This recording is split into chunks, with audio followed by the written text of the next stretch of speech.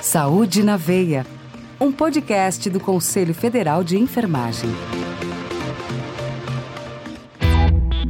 Chegamos! Eu sou Max Gonçalves e o recado hoje é um convite para você se engajar na campanha Haja Agora por um Parto Seguro e Respeitoso. Pois é que a Organização Mundial da Saúde, OMS, escolheu o cuidado materno e neonatal seguro como o tema do Dia Mundial da Segurança do Paciente de 2021, que é comemorado em 17 de setembro. Olha, uma ampla aliança formada por 50 instituições do setor da saúde, incluindo o Conselho Federal de Enfermagem, soma esforços para a redução da mortalidade materna e neonatal e também a garantia de direitos básicos para o parto e para o nascimento seguro em nosso país. Hoje, atualmente, 830 mulheres morrem todos os dias por causas evitáveis relacionadas à gravidez e ao parto. E cerca de 2.500.000 recém-nascidos morrem todos os anos no Brasil por complicações de saúde. Essa realidade pode ser transformada. Pois é, e para conversar conosco sobre os desafios dessa situação e os caminhos dessa aliança, nós vamos conversar com a enfermeira Heloísa Helena da Silva, que é coordenadora da Comissão Nacional da Qualidade do COFEM, e também o enfermeiro Erdi Alves, que é coordenador da Comissão da Saúde da Mulher do COFEM. Olha, vem comigo porque eles já estão na ponta da linha conosco. Entrevista especial. Muito bem, Heloísa, Erdi, um grande prazer ter vocês aqui conosco no Saúde na Veia. Eu quero começar perguntando, Heloísa, para marcar o Dia Mundial da Segurança do Paciente, nós temos para esse ano essa Aliança Nacional para o Parto Seguro e Respeitoso, não é? Heloísa, os fundamentos partiram da Organização Mundial da Saúde, não é? Então, o tema escolhido pela Organização Mundial da Saúde para o Dia Mundial da Segurança do Paciente de 2021, esse Dia Mundial é comemorado, é celebrado mundialmente a cada dia 17 de setembro. Para este ano, foi o cuidado materno e neonatal. Então, uma vez que esses cuidados da maternidade, eles são afetados por diversas questões, desde a questão da igualdade de gênero, a questão da violência, a oportunidade na qual essa vivência durante o parto, ela tem um potencial, assim como a gente pode verificar, de empoderar ou infligir a danos e traumas emocionais à saúde dessas mulheres. Então, esse slogan, Haja Agora para um Parto Seguro e Respeitoso, vem justamente trazendo esse apelo para que todas as partes interessadas elas possam acelerar as suas ações e garantir o cuidado seguro e respeitoso nessa matéria. E no caso, em razão dessa situação, um grupo de instituições, a ideia inicial partindo da Sobrasp, abraçada de pronto pelo COFEM, surge a ideia da Aliança para o Parto Seguro e Respeitoso, que reúne pouco mais de 37 entidades, já em torno de 40, creio eu, que dentre elas o COFEM está, e todas elas dispostas a atuar em prol da redução da mortalidade materna e neonatal e da garantia de direitos básicos para o parto e para o nascimento seguros em nosso país. Perfeito. E o porquê da escolha desse tema, hein, Heloísa? Nós temos uma situação muito complicada de insegurança no parto no Brasil? Sim, nós temos uma complexidade de diversos problemas no país, desde a questão do letramento, a questão do acesso à saúde, a questão do conhecimento das políticas públicas atualmente instituídas. Então, é uma complexidade de problemas no Brasil que exige não só apenas que as organizações tomem as iniciativas específicas das organizações de saúde, mas principalmente haja uma demanda de resposta coletiva mais abrangente, multiprofissional. É nesse o sentido da aliança. E só o ato de cuidar, Max, o ato de prestar o cuidado, ele já se põe o profissional de saúde numa situação de risco. Então, o COFEM aqui chama a atenção de que não há estar de forma isolada. É um binômio que tem que estar junto, a segurança do paciente e a segurança do profissional. Existem as necessidades inúmeras, que vai desde o dimensionamento da força de trabalho adequada, na saúde para prestar o cuidado seguro ao paciente, a questões de rotina de trabalho, a questão de acesso a materiais, medicamentos, quantitativo e efetivo mesmo de recursos e infraestrutura no nosso cenário, no nosso país, para que essas mulheres grávidas elas possam ter acesso ao parto seguro e de forma respeitosa. Existe no nosso país ainda uma peregrinação das mulheres em busca de locais para parir, né? Muitas delas buscam esse acesso e não raro, infelizmente, há uma ocorrência de mulheres que estão parindo em via pública, dentro de ambulâncias, dentro de carros de passeio, justamente nessa busca aí para o atendimento adequado e respeitoso. É lamentável que isso ocorra, então é uma matéria muito importante e que exige mesmo que a gente dê uma resposta coletiva e multiprofissional de forma mais abrangente a bem desse parto seguro e respeitoso. Perfeito, entendi. Agora, Erdi, essa situação vulnerável da saúde da mulher não é um problema recente, não é? Infelizmente. Então, esse é um panorama, sabe, Max, que a gente está vivenciando ao longo de 3 décadas no Brasil, que é o enfrentamento da morte materna e da morte neonatal.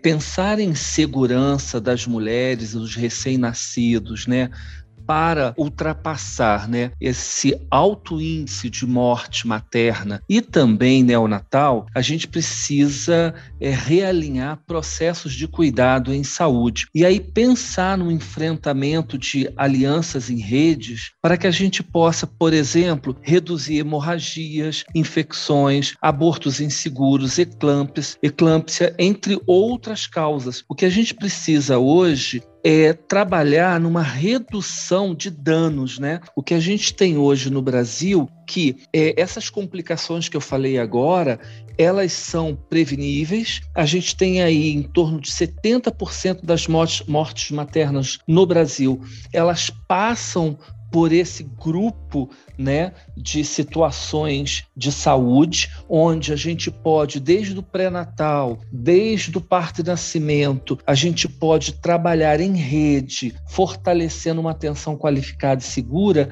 e reduzindo, assim, esses altos índices de mortalidade, porque a gente tem uma mortalidade materna para valores de razão inferior a 30 mortes maternas por 100 mil nascidos vivos. Esse é o nosso desejo. A gente quer reduzir a morte materna para valores inferiores a 30 mortes maternas por 100 mil nascidos vivos, né? Então, essa mortalidade neonatal, por exemplo, menor de 5 óbitos neonatais por 100 nascidos vivos até 2030, porque a Agenda 2030 é do desenvolvimento do sustentável, né? A gente precisa fortalecer. E o desafio é coletivo, sabe, Max? O que a gente está vivendo hoje, né, celebrando para o dia 17, o Dia Mundial da Segurança do Paciente, e aí com foco no cuidado materno e neonatal, né, seguro, e traz aí o slogan, né, da campanha,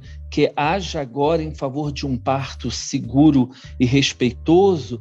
Ele é uma possibilidade de realinhamento de processos de trabalho. Então, veja que hoje o Brasil precisa de um alinhamento não só no campo da gestão da saúde materna e neonatal, precisa de um realinhamento também da formação de profissionais na saúde materna e neonatal e de uma prática qualificada e segura já em serviço. Então, veja, Max, a gente tem nessa possibilidade de trabalhar a partir da celebração, né, desde 2019 pela Organização Mundial de Saúde, que vem trazendo o Dia Mundial da Segurança do Paciente. Para esse ano, a gente vai poder trabalhar ampliando a aliança em rede. Eu acho que o grande chamamento é como em rede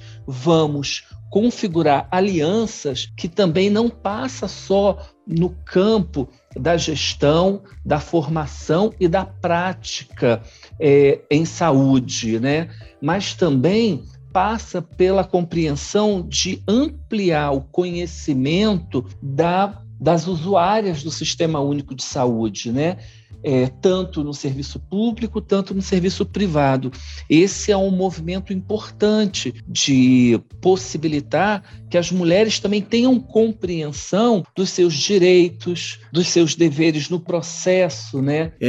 E nessa perspectiva, Erdi, qualificar o pré-natal é fundamental, não é? Não basta hoje. Nós temos dados significativos no Ministério da Saúde que as mulheres têm 6 ou mais consultas de pré-natal. Porém, essas mesmas mulheres estão morrendo. Então, significa dizer que há um hiato, há um vazio. E aí a gente tem um dado quantitativo, mas não tem um dado qualitativo dessa consulta de pré-natal. E aí a consulta de pré-natal pelo COFEM e demais entidades, né, da saúde vem trabalhando para qualificar esse pré-natal, para que ele fique mais seguro e que ele também, além de ser focado na integralidade do cuidado às mulheres, Max, a gente também tem que ampliar para o cuidado do pré-natal ao homem, que é extremamente importante, e o pré-natal também da própria família que está gestando. Então, veja,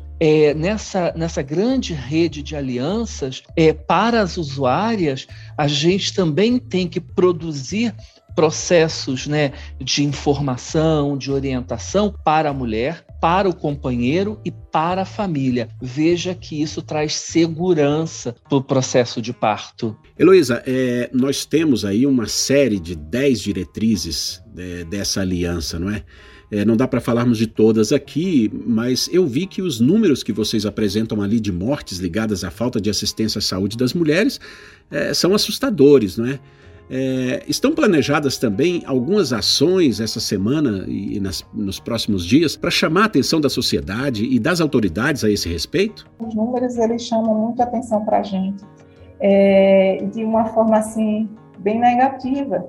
A gente vê que no mundo todo, todos os dias, em cerca de 830 mulheres morrem por causas que poderiam ser evitáveis e relacionadas à gravidez e ao parto. Em relação aqui à pandemia, nós temos dado do Observatório Obstétrico Brasileiro, que nos traz a informação de que 38 óbitos maternos por Covid a cada semana em 2021.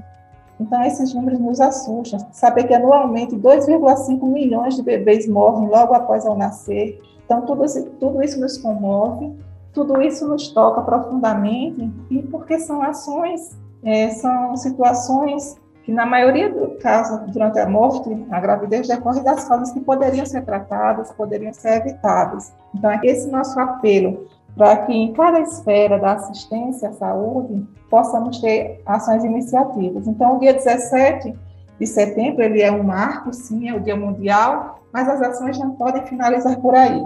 Nós estamos também elaborando, para chamar a atenção de forma nacional, estão sendo realizadas audiências públicas em assembleias legislativas pelo país. Nós estamos também movimentando, no próprio dia 17, alguns prédios públicos, prédios importantes nas diversas cidades pelo país serão iluminados na cor laranja, essa cor que a gente adotou aí para a questão da segurança do paciente nesse período atual.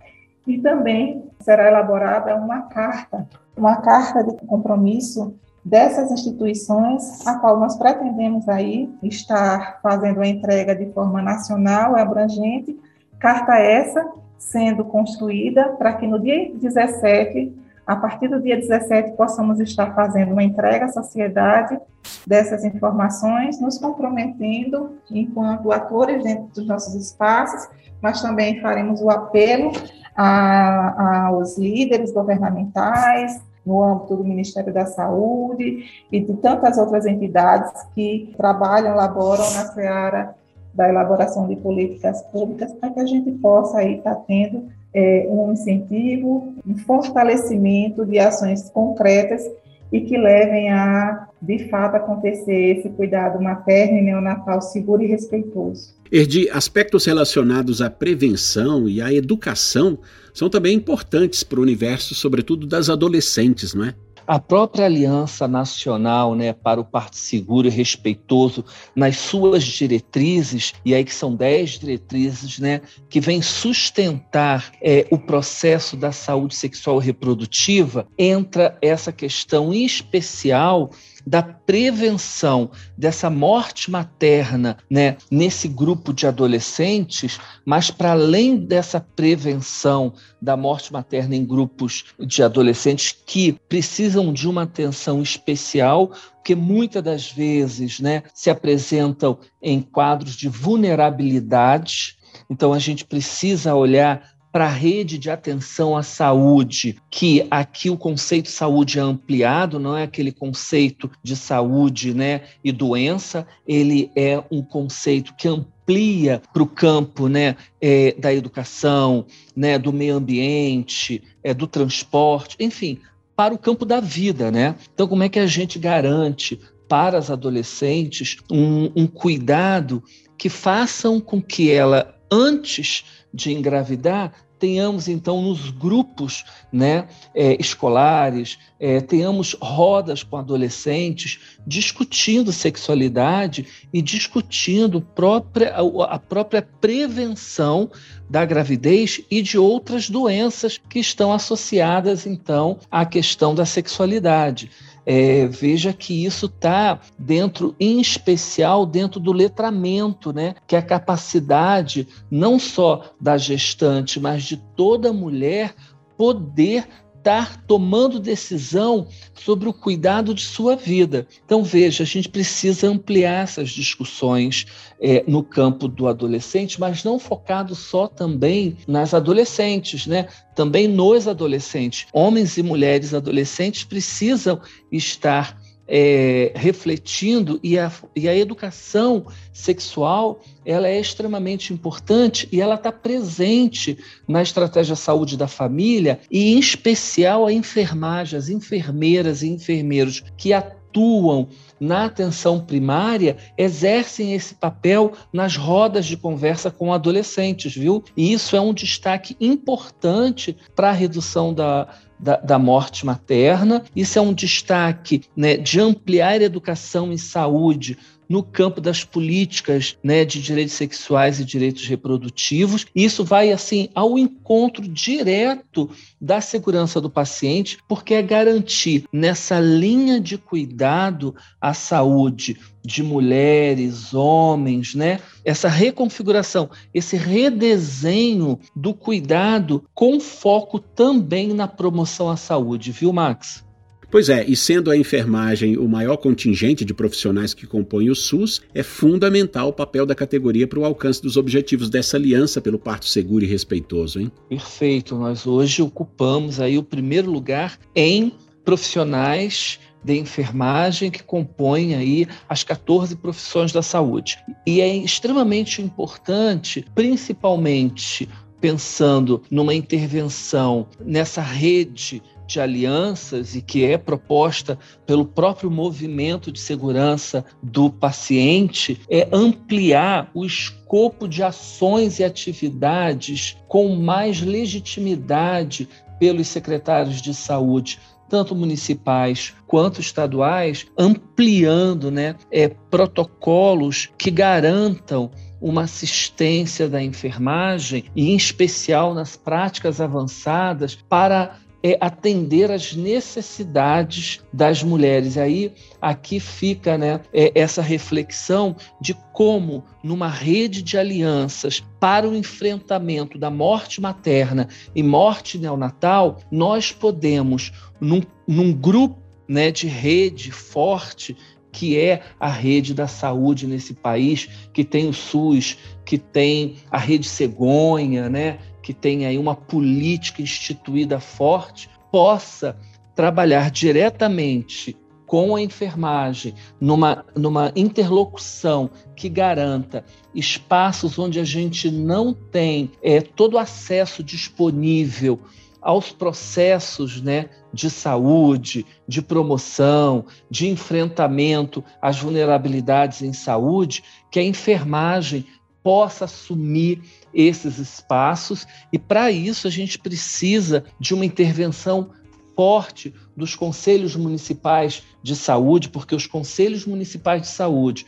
os conselhos estaduais de saúde e o próprio Conselho Nacional de Saúde, nessa rede de alianças em prol, do parto e nascimento seguro e respeitoso, podem intervir junto aos secretários de saúde de todo o país para ampliar, esse escopo do pré-natal, ampliar o escopo do parto e nascimento, ampliar o escopo do puerpério, ampliar o escopo também da saúde sexual, para que a gente possa, quando esse casal volta às suas atividades a partir do puerpério, as atividades sexuais, que possam ter apoio nas estratégias de saúde da família para optarem pelo melhor método contraceptivo. Se isso acontece com liberdade, uma liberdade de escolha desse casal, dessa mulher, para as suas vidas, e a vida sexual do casal, isso cria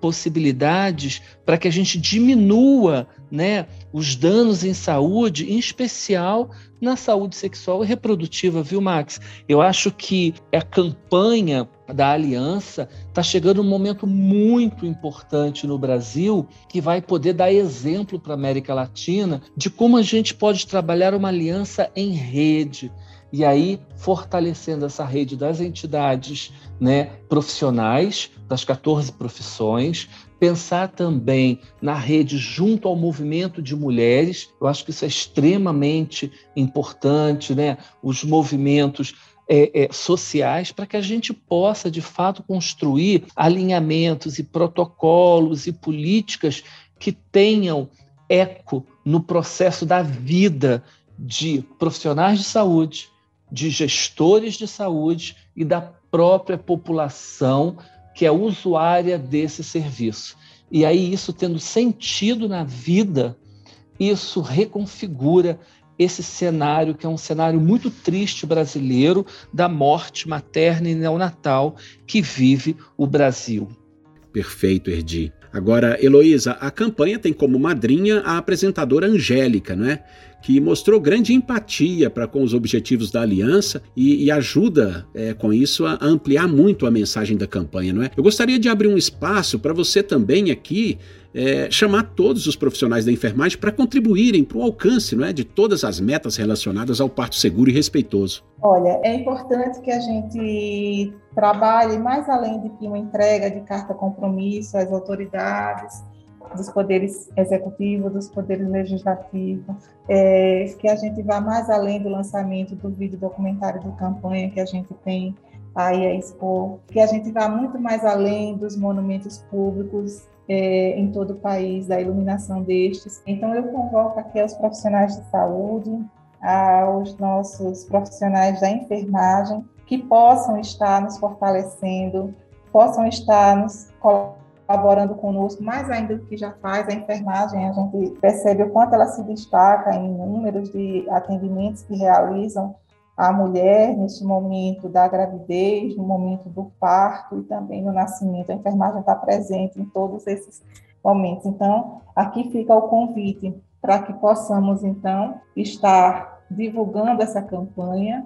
Nós podemos estar acessando o site. Nós temos um site da Aliança para o Parto Seguro e Respeitoso, aliançapartoseguro.org.br, e temos a hashtag Aliança para o Parto Seguro e Respeitoso. Então, convocamos os profissionais de saúde, de uma forma geral, que possam estar compartilhando em suas redes sociais as nossas postagens da Aliança para o Parto Seguro e Respeitoso, também as suas iniciativas de excelência, de sucesso em relação à assistência que prestam à sociedade, para que a gente possa estar movimentando essa corrente de paz, essa corrente de força, essa corrente de engajamento em busca desse respeito tão necessário aí para esse momento da vida. É o momento do nascimento, é um momento no qual precisamos assegurar uma redução dessa mortalidade materna, que esses riscos possam ser diminuídos através de ações. E às vezes as ações são simples, são ações que visam essa empatia, que visam essa assistência melhor qualificada, com os recursos disponíveis, no local necessário, no tempo necessário. Então, fica aqui o nosso apelo para que os profissionais de saúde nos ajudem nessa corrente, nesse movimento em prol da saúde dessas mulheres e desses neonatos, nesse momento tão especial que é o desabrochar da vida, o nascer, né, o nascimento, e que esse nascimento ele possa ser seguro e respeitoso. Heloísa Helena, Erdi, muitíssimo obrigado pela participação de vocês, hein? Tá bom, obrigada, Max. Obrigado, Max. Espero que a gente tenha outras oportunidades e dizer para você que esse é um movimento, né?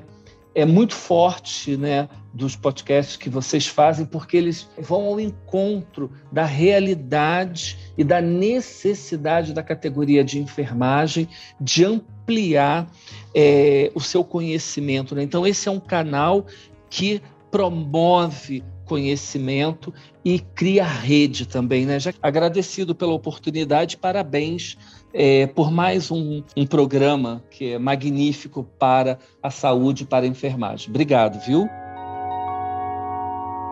Pois é, depois desse papo bem interessante aí com a Heloísa Helena e o Erdi, nós vamos agora ouvir a enfermeira obstetra Tatiana Mello, que é conselheira federal do COFEM. Ela nos traz um recado importante diretamente de Teresina, no Piauí. Bom, então, Tatiana, a palavra é toda sua. Com a palavra... Nós trabalhamos com essas gestantes, com essas mulheres, com suas famílias, com seus filhos, no nosso dia a dia de trabalho, seja na atenção básica, seja no momento do parto ou mesmo no pós-parto. Então, a enfermagem tem uma grande responsabilidade na mudança da mortalidade materna e infantil aqui no nosso país. E quando o Conselho de Classe, nós, COFEM, ele abraça essa causa, ele está sendo porta-voz para os nossos profissionais de uma causa que é muito importante a nível mundial. O Brasil ele é um dos países no mundo que tem uma mortalidade maior e a gente precisa combater, porque quando a gente fala em morte de uma mulher, a gente fala numa família órfã, numa criança órfã, num pai que deixa de ter a sua esposa. Então, assim, é de muita relevância essa participação do COFEM nessa aliança pelo parto seguro e respeitoso, no qual a gente vê realmente o impacto que essa campanha está tendo e terá no futuro da nossa assistência. A enfermagem, em sua formação, ela tem esse princípio da humanidade, da humanização, de respeitar a autonomia do paciente, da sua família. E isso torna a nossa assistência uma assistência diferenciada, que inclusive hoje, em muitos lugares do país, é uma assistência tida como uma assistência de melhor qualidade para o parto respeitoso, é a assistência da enfermagem obstétrica, por conta que a enfermagem obstétrica respeita a autonomia, o direito de escolha da mulher. E o mais interessante é que eu venho de um estado, né, o estado do Piauí, que a gente tem uma enfermagem obstétrica bem empoderada, bem à frente de muitos locais do nosso país, onde a gente tem desde equipes que prestam assistência particular para essas mulheres, até equipes trabalhando dentro de municípios pequenos, que muitas vezes é o único profissional que presta assistência ao parto naquele município, onde a gente tinha antigamente mulheres se deslocando dentro de ambulância para ir no meio da estrada. Hoje elas têm os seus filhos na sua terra, com um projeto que intitulou O Direito de Nascer na Minha Terra. Hoje o Piauí é o estado com o maior número de centros de parto normais do país, onde a assistência é totalmente da enfermagem, a enfermagem obstétrica que presta essa assistência respeitosa, segura e de qualidade. E a gente é muito feliz também de ter trazido aqui para o Piauí, desde 2012, a Marcha pela Humanização do Parto, que é uma marcha que é reconhecida a nível nacional, e a gente trata desde 2012 esse tema que esse ano, felizmente, a Organização Mundial de Saúde escolheu para ser o tema da campanha da segurança do paciente. Nós precisamos que nossas mulheres tenham protocolos bem definidos para a sua assistência, que elas tenham acesso desde o pré-natal a um parto seguro também, e que isso com certeza vai reduzir a mortalidade materna e infantil. A enfermagem obstétrica no Brasil, como prática avançada da enfermagem, ela vem crescendo bastante, porque é onde a enfermagem realmente atua com autonomia, com resolutividade. E quando a gente vê uma criança, uma família nascendo feliz e com respeito, eu acho que é a maior recompensa, eu tenho certeza, é a maior recompensa hoje minha como enfermeira obstétrica, quando a gente vê a resolução daquele parto de forma respeitosa. E aqui no Piauí, a nossa formação, ela vem tendo ajuda política também. A gente teve a ajuda de prefeitos, deputados, no qual incentivaram os municípios a ter esses centros de parto normal, porque a gente começou em 2012 com um aqui em Teresina, e a gente, mostrando as evidências do nosso trabalho através das mídias, conseguimos sensibilizar vários prefeitos para instalar esses centros de parto normal nos seus municípios, que hoje é uma realidade de 11 municípios, que não são municípios pequenos, são municípios regionais, que acolhem uma legião de mulheres, de famílias, para ter esses partos de forma respeitosa e segura, seguindo protocolos de segurança recomendado pelo Ministério da Saúde e pela Organização Mundial de Saúde. E assim, o que muitas vezes o que atrapalha o parto respeitoso é a questão da alta tecnologia, do excesso de indicação de cesárea, muitas vezes que não tem necessidade, e a falta de um profissional preparado, como é o enfermeiro obstetra, para acompanhar o trabalho de parto. E uma coisa que a gente vem trabalhando aqui no nosso estado é a questão do trabalho em equipe multiprofissional. Hoje, muitos médicos, inclusive em planos de saúde, em suas clínicas particulares, eles não sabem mais trabalhar sem o apoio da enfermeira obstetra, principalmente para o acompanhamento no trabalho de parto. Então, mesmo a mulher que tenha a condição de pagar com plano de saúde, ela contrata esse serviço da enfermeira obstetra. A enfermeira obstetra vai para o seu domicílio, acompanha todo o seu trabalho de parto, fica em contato direto com o seu médico responsável e vai para a maternidade realmente num ponto de ter o bebê de forma segura, sendo acompanhado por um profissional preparado e capacitado. E no SUS, a gente tem o centro de parto normal, onde o enfermeiro obstetra vai atuar também em equipe multiprofissional, mas dentro daquela cena do centro de parto normal é a enfermagem em prática avançada que atua e que dá resposta à sociedade de forma segura e respeitosa, com o nascimento feliz e saudável dessas crianças. Então, assim, a gente tem essa grata satisfação de dizer que o nosso estado ele está bem à frente de muitos estados, inclusive que tem uma tecnologia maior, mas que não consegue diminuir o número de cesariana, muitas vezes por não ter esse apoio da formação da enfermagem obstétrica, trabalhando em conjunto com os demais profissionais em prol de uma saúde e de um nascimento mais saudável. Muito bem, perfeito, Tatiana. Bom, e se você estava com saudade da voz dele, vamos lá. A voz de ouro da enfermagem no Brasil, o nosso colega Flávio Liffman. Fique ligado. Oi, Max, tudo bem? Vamos falar sobre o 23º CBCenf, o Congresso Brasileiro dos Conselhos de Enfermagem, que ano passado, 2020, teve a sua edição cancelada por causa da pandemia. Bom, esse ano ele ocorre de 27 a 30 de setembro em Florianópolis, Santa Catarina, em formato híbrido, ou seja, com atividades presenciais e também online. O maior evento de saúde da América Latina contará com atividades presenciais restritas aos integrantes do sistema COFEM, Conselhos Regionais. Para os demais inscritos de todo o Brasil, da América Latina e de todos os lugares do mundo, a programação vai ser acompanhada através da transmissão online sincrônica pelo canal do COFEM no YouTube. Bom, a gente diz para você aqui que o congresso contará com 16 cursos, são 35 sessões de debates, olha só que você vai poder participar desses debates científicos e também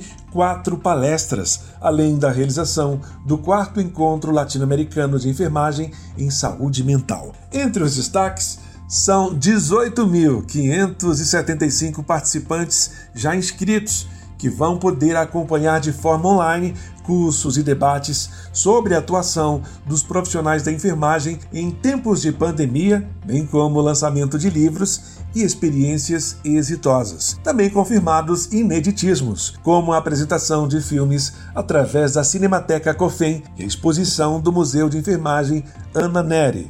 Na abertura, o psicólogo e escritor Rossandro Klinger realizará a palestra O Tempo, a Resistência e a Superação, construindo novos caminhos. Durante o evento, será premiado um trabalho em cada eixo temático: tecnologia, pesquisa, cuidado e cidadania, ética, legislação e trabalho, políticas públicas, educação e gestão. O trabalho que ganhar vai receber a quantia de R$ 7.500. Bom, você pode saber tudo, a programação, se você ainda quiser se inscrever também, através do portal cofem.gov.br.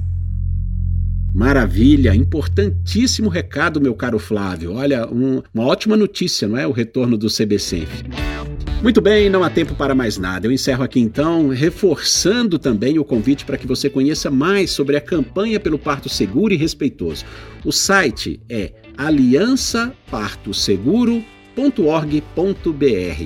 Faça parte e chame mais pessoas que, assim como você, têm a saúde na veia. Você ouviu Saúde na Veia, um podcast do Conselho Federal de Enfermagem.